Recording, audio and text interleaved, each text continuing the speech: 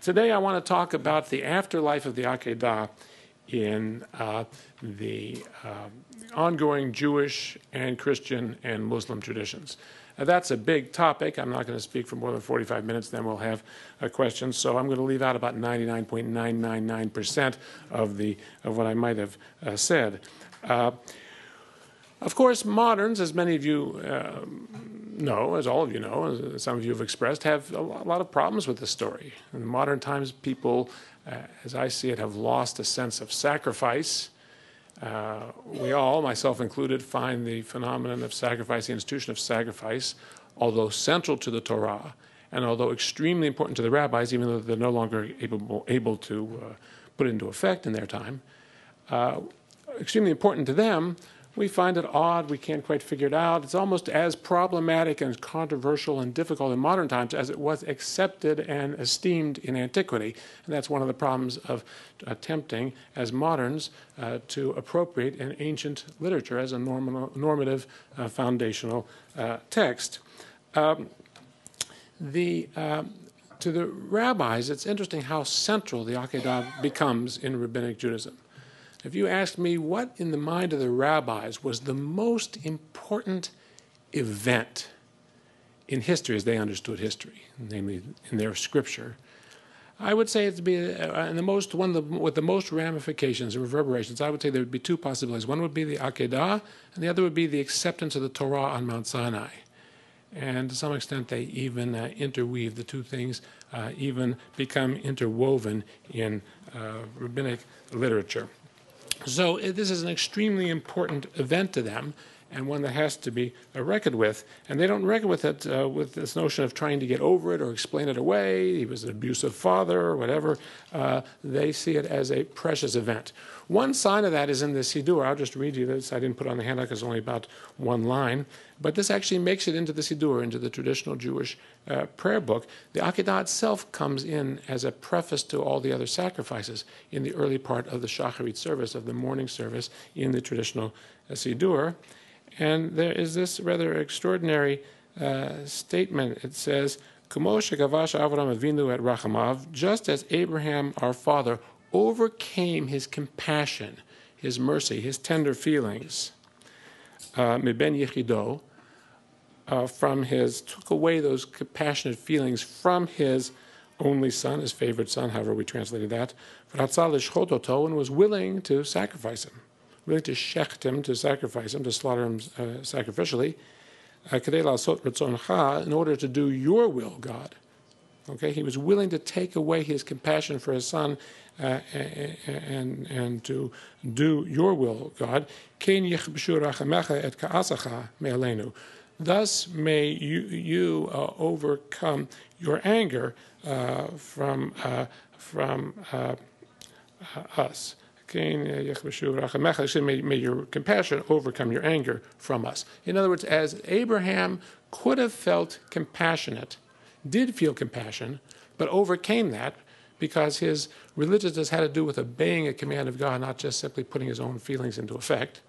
Similarly, should you allow your compassion to overcome something you feel towards us, which is to say anger. We fail, we sin, we do horrible things. May the memory of the Akedah come before you, O Lord, to stand to our credit. It's as though we are sinful, but Abraham did an act that can overcome that sin and should overcome your anger towards us. This is a very, very important part of Jewish liturgy. It pervades the Rosh Hashanah liturgy into the Middle Ages. Mainly the Piyutim, the prayers in poetry that are read on Rosh Hashanah, are full of this particular notion. The Akedah is a moment of perfect obedience. And like all obedience, all perfect obedience, it's very, very painful. It involves an enormous amount of emotional sacrifice and an enormous amount of emotional self-control. As Abraham had that self-control, this text is saying, so should you have this, the self-control to overcome your anger, justified anger, towards us. This becomes a very, very important point in Rabbinic Judaism. And another important point you see on page 4 of your handout, text 10. Text 10 is another midrashic text from Breshit Rabbah, from a collection of midrashim put together in Roman Palestine, probably around the 5th century. But it makes a point that reverberates throughout the continuing Jewish tradition and throughout Jewish prayer. When Abraham looked up, his eye fell upon a ram. Then there's a strange word there, achar. Afterward, after, just after, it was caught in the thicket by its horns. There's a huge dispute among commentators into modern times as to exactly what that word means there. It seems strange there. And in fact, there is even a text critical variant that reads not ayal achar, but ayal echad, one ram, a certain ram, saw a certain ram caught. But that's not the Masorah, the traditional text. So it says, what does achar mean? Here at the bottom, page 4. Said Rabbi Yudan, after achar, all that happened, Israel still fall into the clutches of sin, and in consequence become the victims of persecution. Yet they will ultimately be redeemed by the ram's horn, as it says, and the Lord God will blow the horn, etc. And from the book of Zechariah, a prophecy of eschatological, of future redemption. So the horn, the shofar that's blown for redemption, is connected here with the horn of the ram, which is a different word. It's the word Karen in Genesis 22. But the horn of the ram that's caught in the thicket by its horns. So, in other words, what we're enacting here, what Abraham is enacting according to this midrash, he's in a sense pre-enacting the future redemption of the Jews. We fall into sin, we suffer persecution, we seem to be finished, we seem to have no future, and then God mysteriously and graciously intervenes, and we're recovered again. And eventually there will be a final messianic event heralded by the blowing of the horn. So you can see how that horn comes to be associated with the shofar of Rosh Hashanah, and therefore you can see how eventually this text comes to be read on Rosh Hashanah as the text read on the second day of Rosh Hashanah if 2 days are observed. Okay. Rabbi Hanina bar Rabbi Yitzchak, Rabbi Hanina, son of Rabbi Isaac, says, this is the middle of the first paragraph on page 5, throughout the year, Israel are in sin's clutches and led astray by their troubles. But on the new year, on Rosh Hashanah, they take the shofar and blow on it. And eventually they will be redeemed by the ram's horn. As it says, the Lord God will blow the horn. Again, picking up that Zechariah 9:14 verse. So the horn of the ram here at the end of the Akedah is symbolizes redemption. It symbolizes, obviously, the redemption of Isaac from death, and symbolizes the redemption of Israel from persecution through the final eschatological blowing of the shofar. Rabbi Abba, son of Rabbi Papi, and he was a big fan of David Ortiz. And Rabbi Josh, a little Boston language, they call the designated hitter for the Red Sox, David Ortiz, they call him Big Papi. And Rabbi, maybe I should get myself a T-shirt to wear to Fenway Park saying, Rabbi Abba, son of Rabbi Papi, since I'm both an Abba and I could admire of Papi. And Rabbi Joshua of Sechnin said, and Rabbi Levi's name, 3rd century rabbis in the land of Israel, said, because the patriarch Abraham saw the ram extricate itself from one thicket and go and get entangled in another, I think maybe reading this achar as if it's acher, another, the Holy One, blessed be He, said to him, so will your children, your descendants, be entangled in countries, changing from Babylon to Media, from Media to Greece, from Greece to Edom, meaning Rome, which is who rules the time this rabbi is saying this.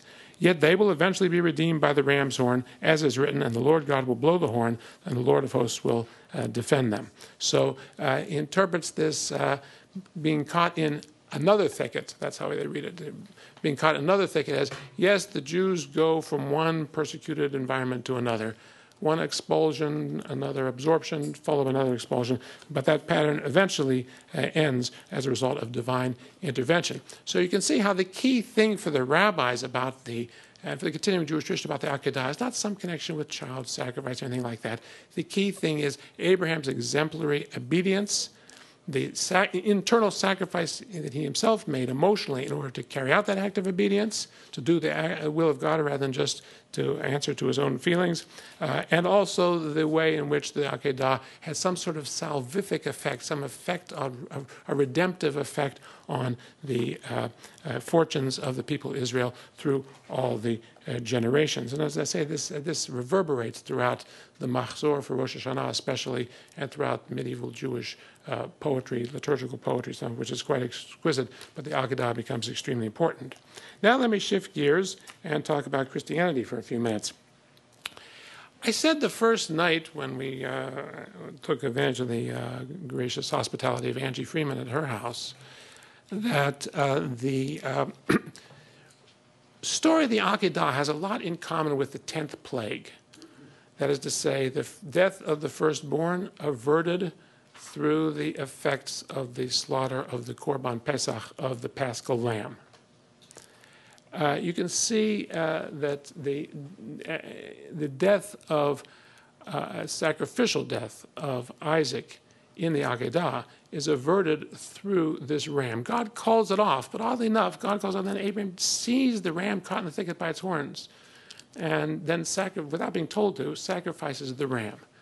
The sheep substituting for the son is something that we have evidence of elsewhere in the ancient Near East. I once wrote an eminently purchasable book called The Death and Resurrection of the Beloved Son. I always tell my students, some faculty, they hand out a syllabus. They've got they have their own works on there. People are supposed to read their own books. I find that very arrogant, egocentric, narcissistic. I tell my students, you don't have to read anything I write. Just buy it. I need my 31 cents per copy. I just buy the thing. I don't care if you read it. Buy it, put it under your Christmas tree. I don't care. Give it for Mishloach Manot at Purim. I don't care what you do with it. But in there I have some texts, Punic texts ultimately of Phoenician origin, in which a child vowed to a god is redeemed through the substitution of a sheep, interestingly enough. So you got those two things. You got those two stories that seem very similar. You see, in other words, another way of putting it is that there is one, let's say, ritual complex, which is to say the child is to be sacrificed, but a god or the gods generously and graciously allow an exception, an exemption. You can, in fact, substitute a sheep or substitute the pidyon ben, as we talked about the other night, substitute the buying back of the firstborn. And you might say this has two narrative realizations. One is Genesis 22 that we've been talking about, and the other, we'll say, is the Passover lamb.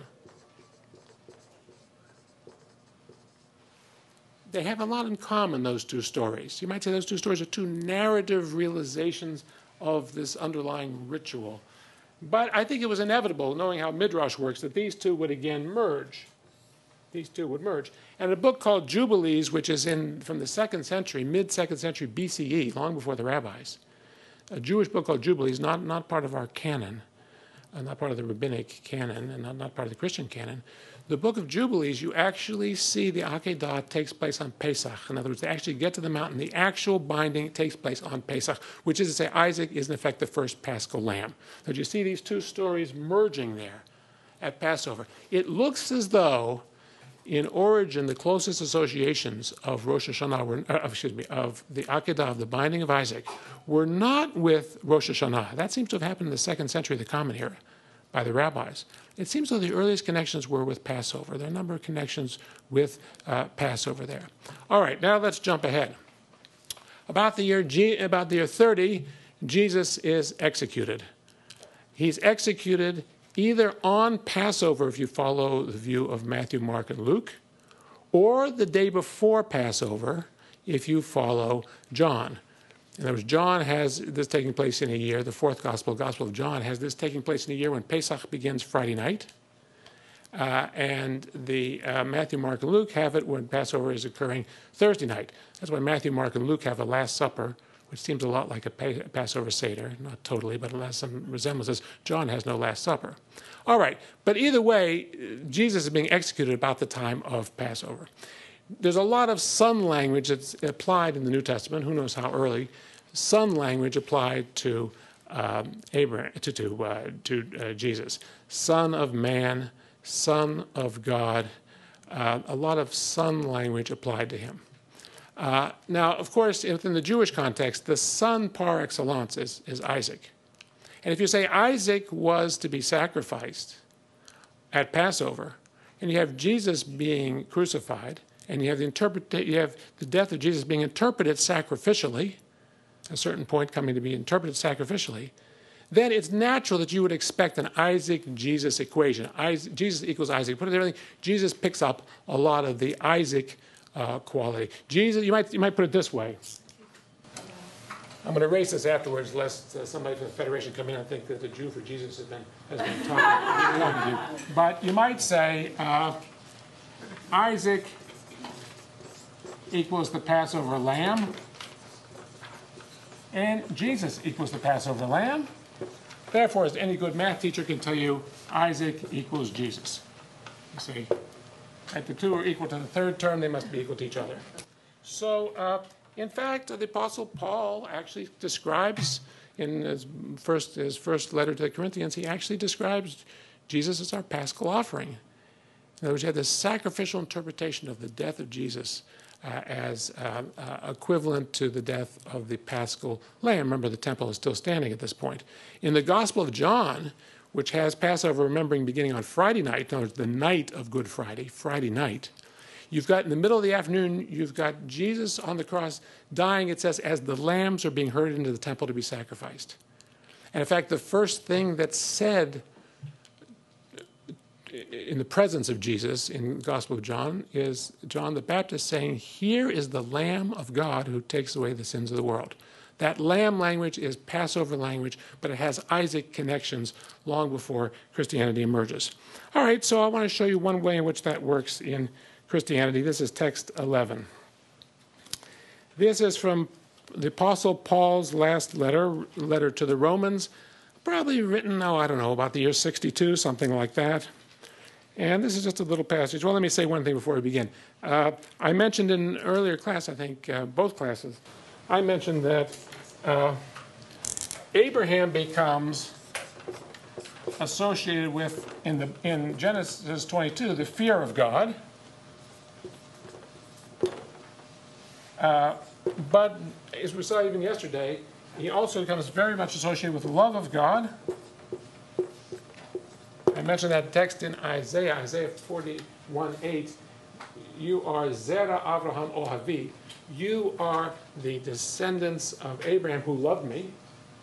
Love of God, and then also the faith in God. Those are the things that Abraham becomes very much a symbol of, a prototype of, a model of. Okay, now let's take a look at what Paul says here in Romans 8. We know all things work together for good for those who love God. I think in the Jewish context, when people hear that, those who love God, I think they're already thinking of Abraham. Who are called according to his purpose, for those whom he foreknew, he also predestined to be conformed to the image of his Son, in order that he might be the firstborn within a large family. His Son, which is Jesus, is supposed to be the firstborn of a larger family. I don't know. I hear this love of God. I hear this firstborn thing. I hear this son language. Maybe just because I spend half my life thinking about the Akedah, which many people don't. I've met people that don't. Or I've read that there's such people. But to me, this is already suggesting to me Akedah language. But let's go a little further. And those whom he predestined, he also called. And those whom he called, he also justified. And those whom he justified, he also glorified. We won't have to go into all that. Verse 31. What then are we to say about these things? If God is for us, who can be against us?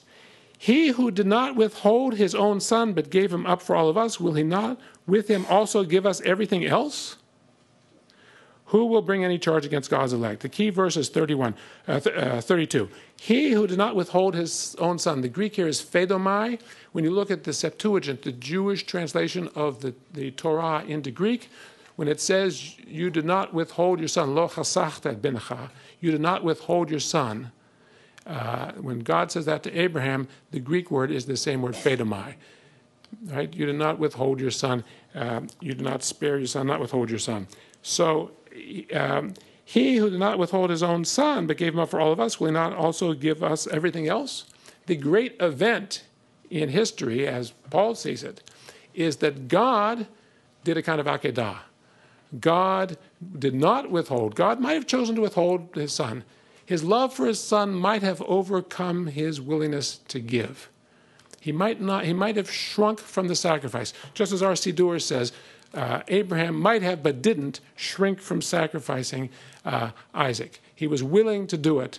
His obedience to God overcame his rachamim, his compassion. Similarly for Paul, that's what God did. God demonstrated his ultimate commitment to us by doing a kind of akedah. The same way in Genesis 22, Abraham demonstrates his ultimate commitment to God through the akedah.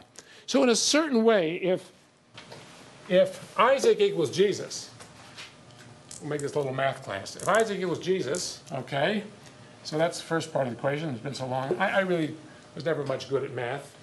And although I loved algebra too, it was the best 3 years of my life.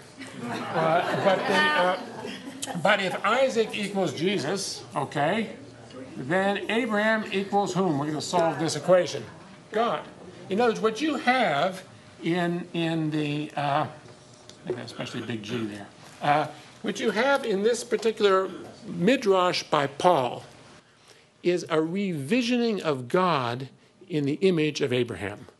God becomes a kind of Abraham figure. God becomes the father who does not withhold his son, but out of love gives his son sacrificially, just as Abraham is the father who did not withhold his son, but out of love, faith, whatever it is, fear of God, gives up his son. And so the truth is that this akedah has an enormous influence also in Christianity in a very basic way, in a very basic understanding of Christology, basic understanding of who Jesus was and what happened in the world. And that, in a sense, means that for Christianity, certainly for Pauline Christianity, I say for Christianity in general, the great event was certainly not Matan Torah, Ma'amad Har Sinai, the Jews accepting the Torah on Mount Sinai, as it might have been, arguably, is for the rabbis, but it's rather the Akedah, except the Akedah is a kind of foreshadowing of the larger Akedah in which the Son actually dies. The Son is resurrected from the dead, but the Son actually dies. The typological fulfillment exceeds the antitype, the modeling of it that takes place in Genesis 22. So that's one Christian use of this, very, very important Christian use. Now let's go to page 6, text 12.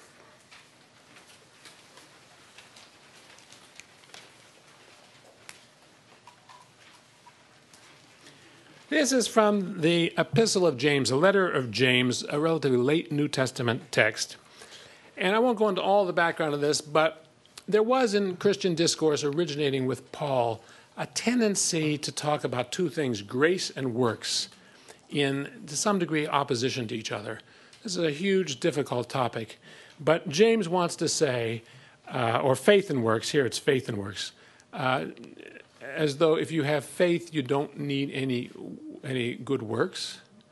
And for Paul, the ideal proof of this is from Abraham, because Abraham is reckoned as a tzaddik, right? V'ha'amin b'Hashem v'yachsheveha lo tzedakah, Genesis 15:6. He had faith. Abraham had faith in the Lord, and he reckoned it to him as righteousness, understood by just about everybody in antiquity as he, the Lord, reckoned Abraham as righteous.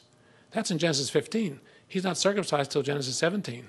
So even before the cutoff date, he is already reckoned righteous. And Abraham is living before the gift of the Torah. So do you really need the Torah to become righteous? Do you really need, if you want to follow Abraham is your spiritual model, Abraham is your spiritual ideal, Paul argued, you don't need circumcision, and you don't need the mitzvot of the Torah, because Abraham didn't have either of those when he was reckoned righteous. But what did he have? Amin b'Hashem, he had faith in the Lord. So in the Pauline Midrash, faith becomes the not only faith is the defining aspect of Abraham, but faith becomes the defining aspect of the relationship of God and human beings.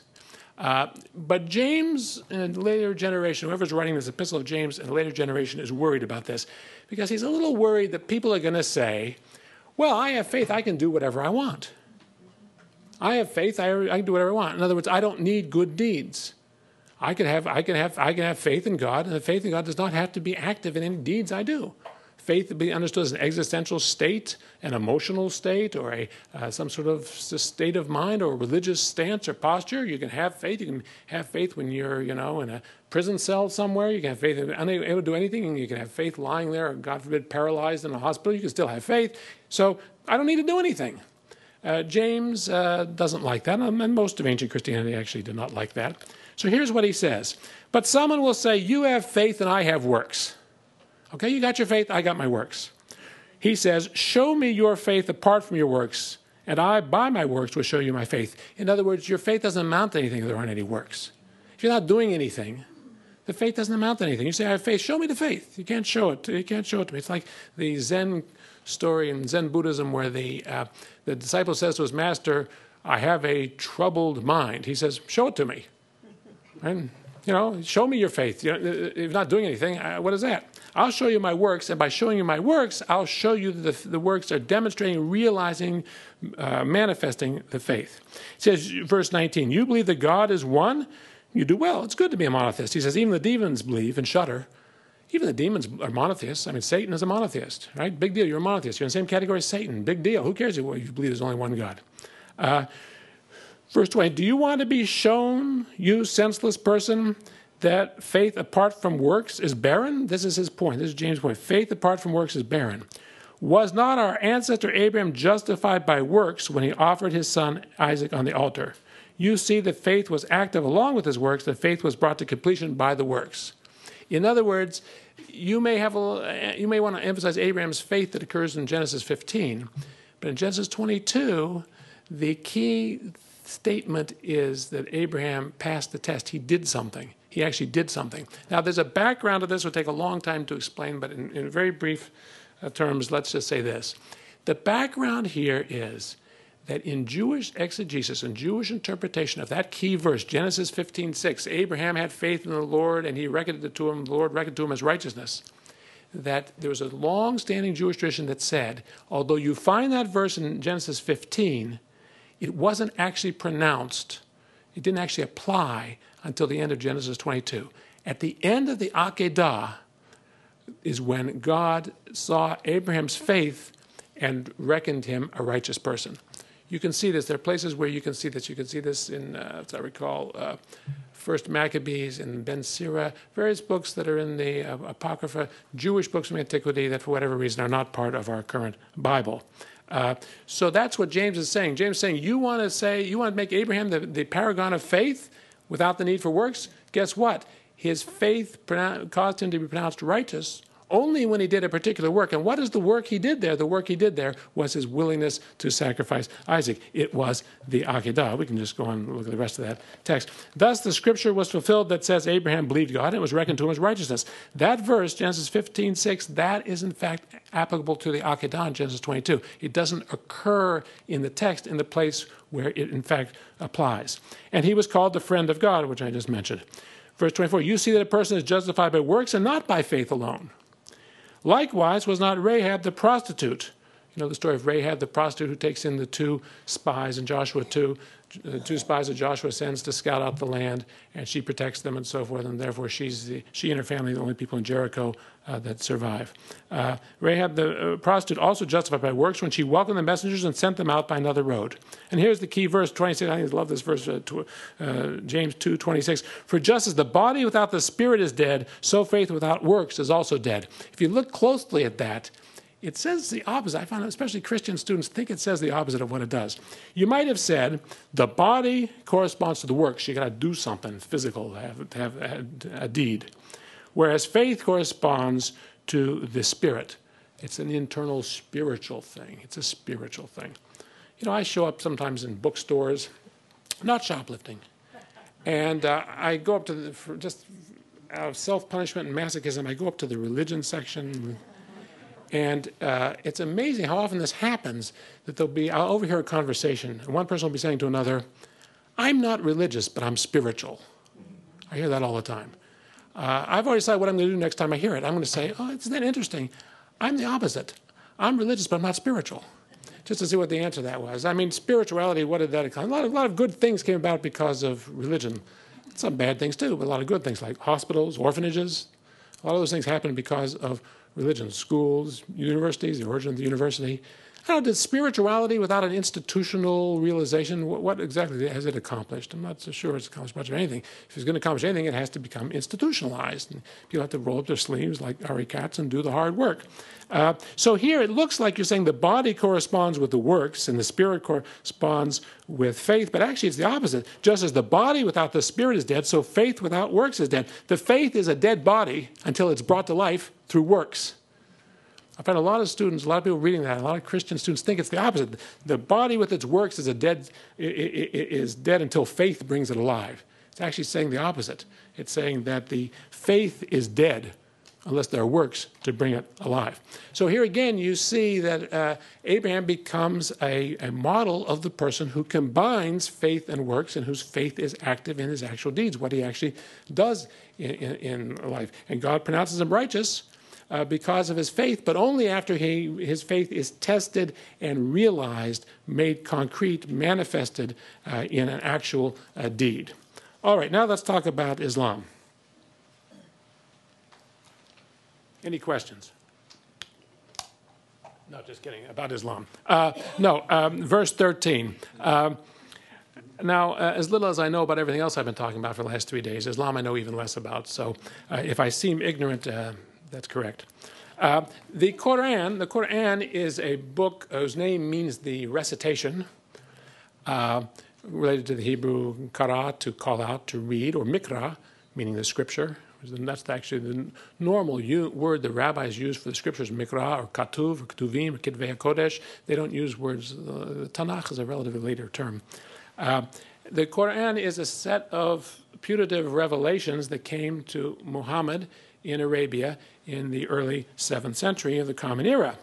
And in it, you see some material that's unique to the Quran, some material which is based on older Arabian traditions, some material which is based on Christian traditions, and some material that's based on Jewish traditions, because Judaism, Christianity, and older Arabian religion were all active in the Arabian Peninsula when Muhammad spoke.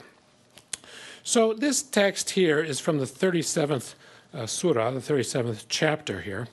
And I thought I would begin before the key point here. This is text 13.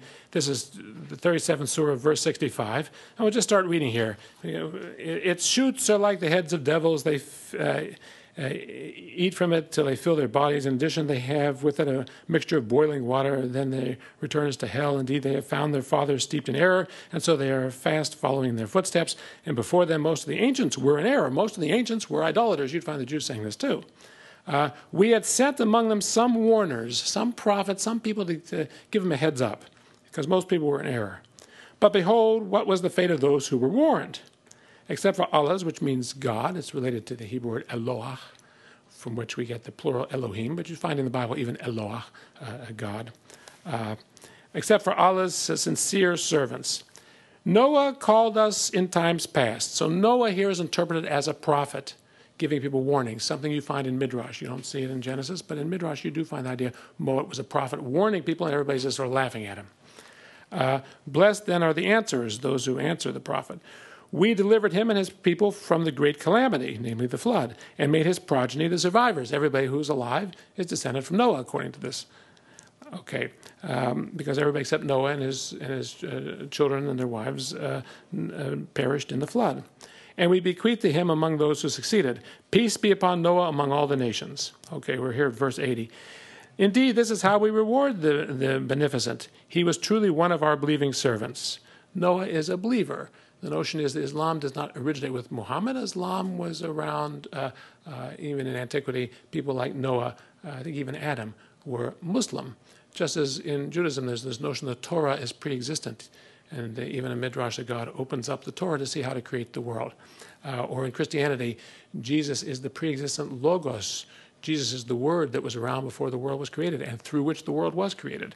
All these religions have a notion that their most valuable things, Torah, Christ, Quran, were pre-existent. Okay. 82, then we drowned the others. Everybody except Noah and his family drowned. Now look where we go on in verse 83. And of his partisans, of those who sided with him or thought like him, was Abraham, when he came to his Lord with a sound heart. Maybe echoing Nehemiah 9, Umatzatat levavo ne'aman lefanecha, you found his heart, Abraham's heart, faithful before you. Maybe echoing that. He said to his father and his own people, what are you worshiping? Do you desire falsely other gods apart from Allah? You don't see that in the Bible, as we mentioned the first night, but you do see that in a lot of later Jewish tradition, Abraham as seeing through his father's idolatry. Abraham is extremely important. Ibrahim, as he's called, is extremely important in the Quran. Very, very important. More important than Moses or Jesus or any of these others. What do you think then of the Lord of the worlds? Then he cast a glance at the stars and said, I'm really sick, meaning I can't stand this astrology stuff. You people believe in astrology. It's a very major idea in Second Temple Rabbinic Judaism, especially Second Temple Judaism, that Abraham saw through astrology, or as they would call it, astronomy, and realized that we're not just controlled by physics. There's something else in the world. We're not just physical beings, and the ultimate controller of the world is not the laws of physics, we would say. That might make it more contemporary than calling it astrology. Verse 90, whereupon they turned away from him in flight, and he turned towards their gods, saying, will you not eat? Why do you not speak? Why? Because they're idols. That's why they're not eating and speaking. Then he proceeded to hit them with his right hand. Then his people came toward him in haste. He said, do you worship what you hew when Allah created you and what you do? I don't know what that means exactly. They said, build him a pyre. And they cast him into the furnace. This is his notion. Again, you find it in Midrash, that Abraham was cast by Nimrod into the fiery furnace because of his challenging the idolatry of his native land. Verse 98, they wished him ill, but we reduced them to the lowest rung. And he said, I'm going to my Lord. He will guide me. Lord, grant me a righteous child. So we announced to him the good news of a prudent boy. Verse 102, then when he attained the age of consorting with him, he said, my son, I have seen in sleep that I am slaughtering you. Remember we saw in Genesis 22, Vayashkem baboker. He got up early in the morning to do this. I raised the question, is that perhaps because it was a dream vision? It was a revelation through sleep? He says, I've seen in sleep that I'm slaughtering you. See what you think.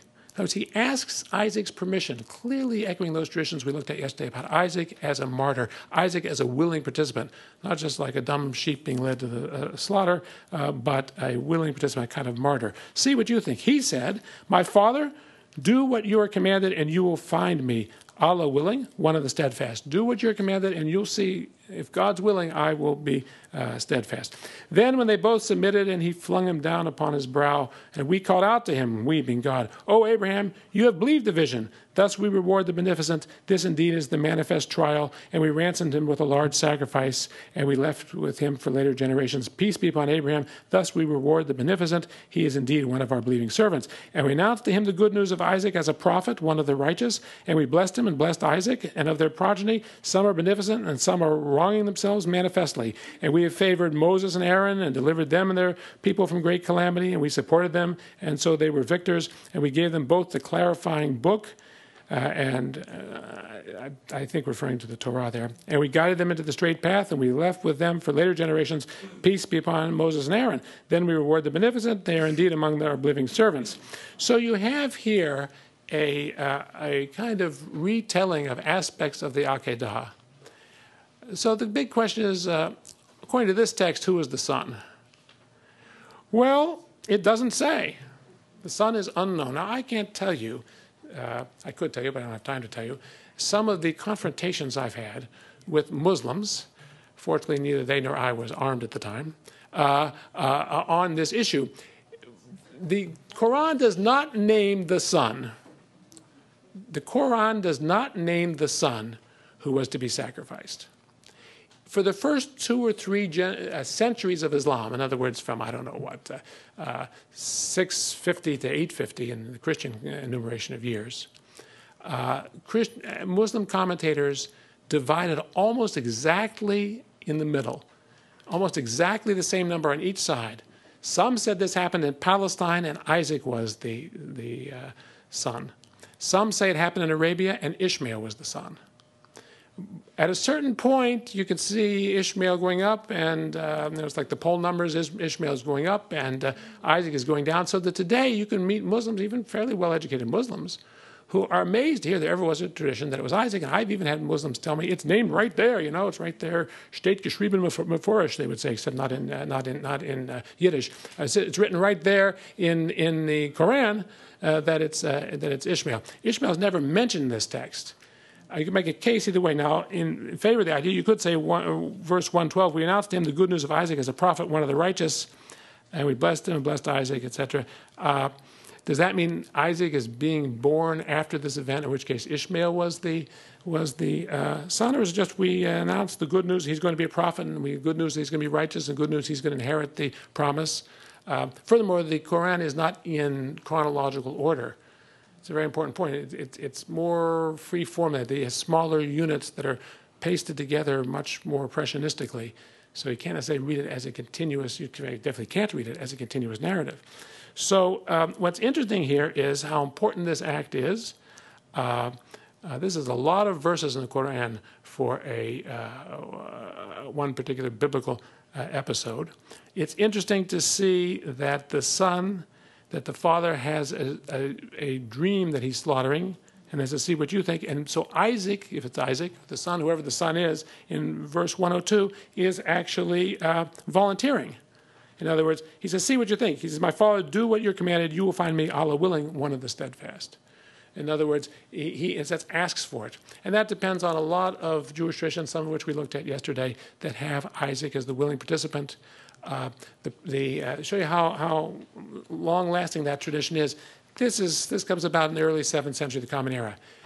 In the 1st century of the Common Era, the Jewish historian Josephus, writing in Greek, in his Jewish Antiquities, retelling the story of the Akedah, says that when Abraham told Isaac what he was going to do, which of course you don't see him exactly doing that in Genesis 22, Isaac rejoiced to be able to carry out not only the will of God, but also the will of his father at once. Now he's getting 2 mitzvahs at once.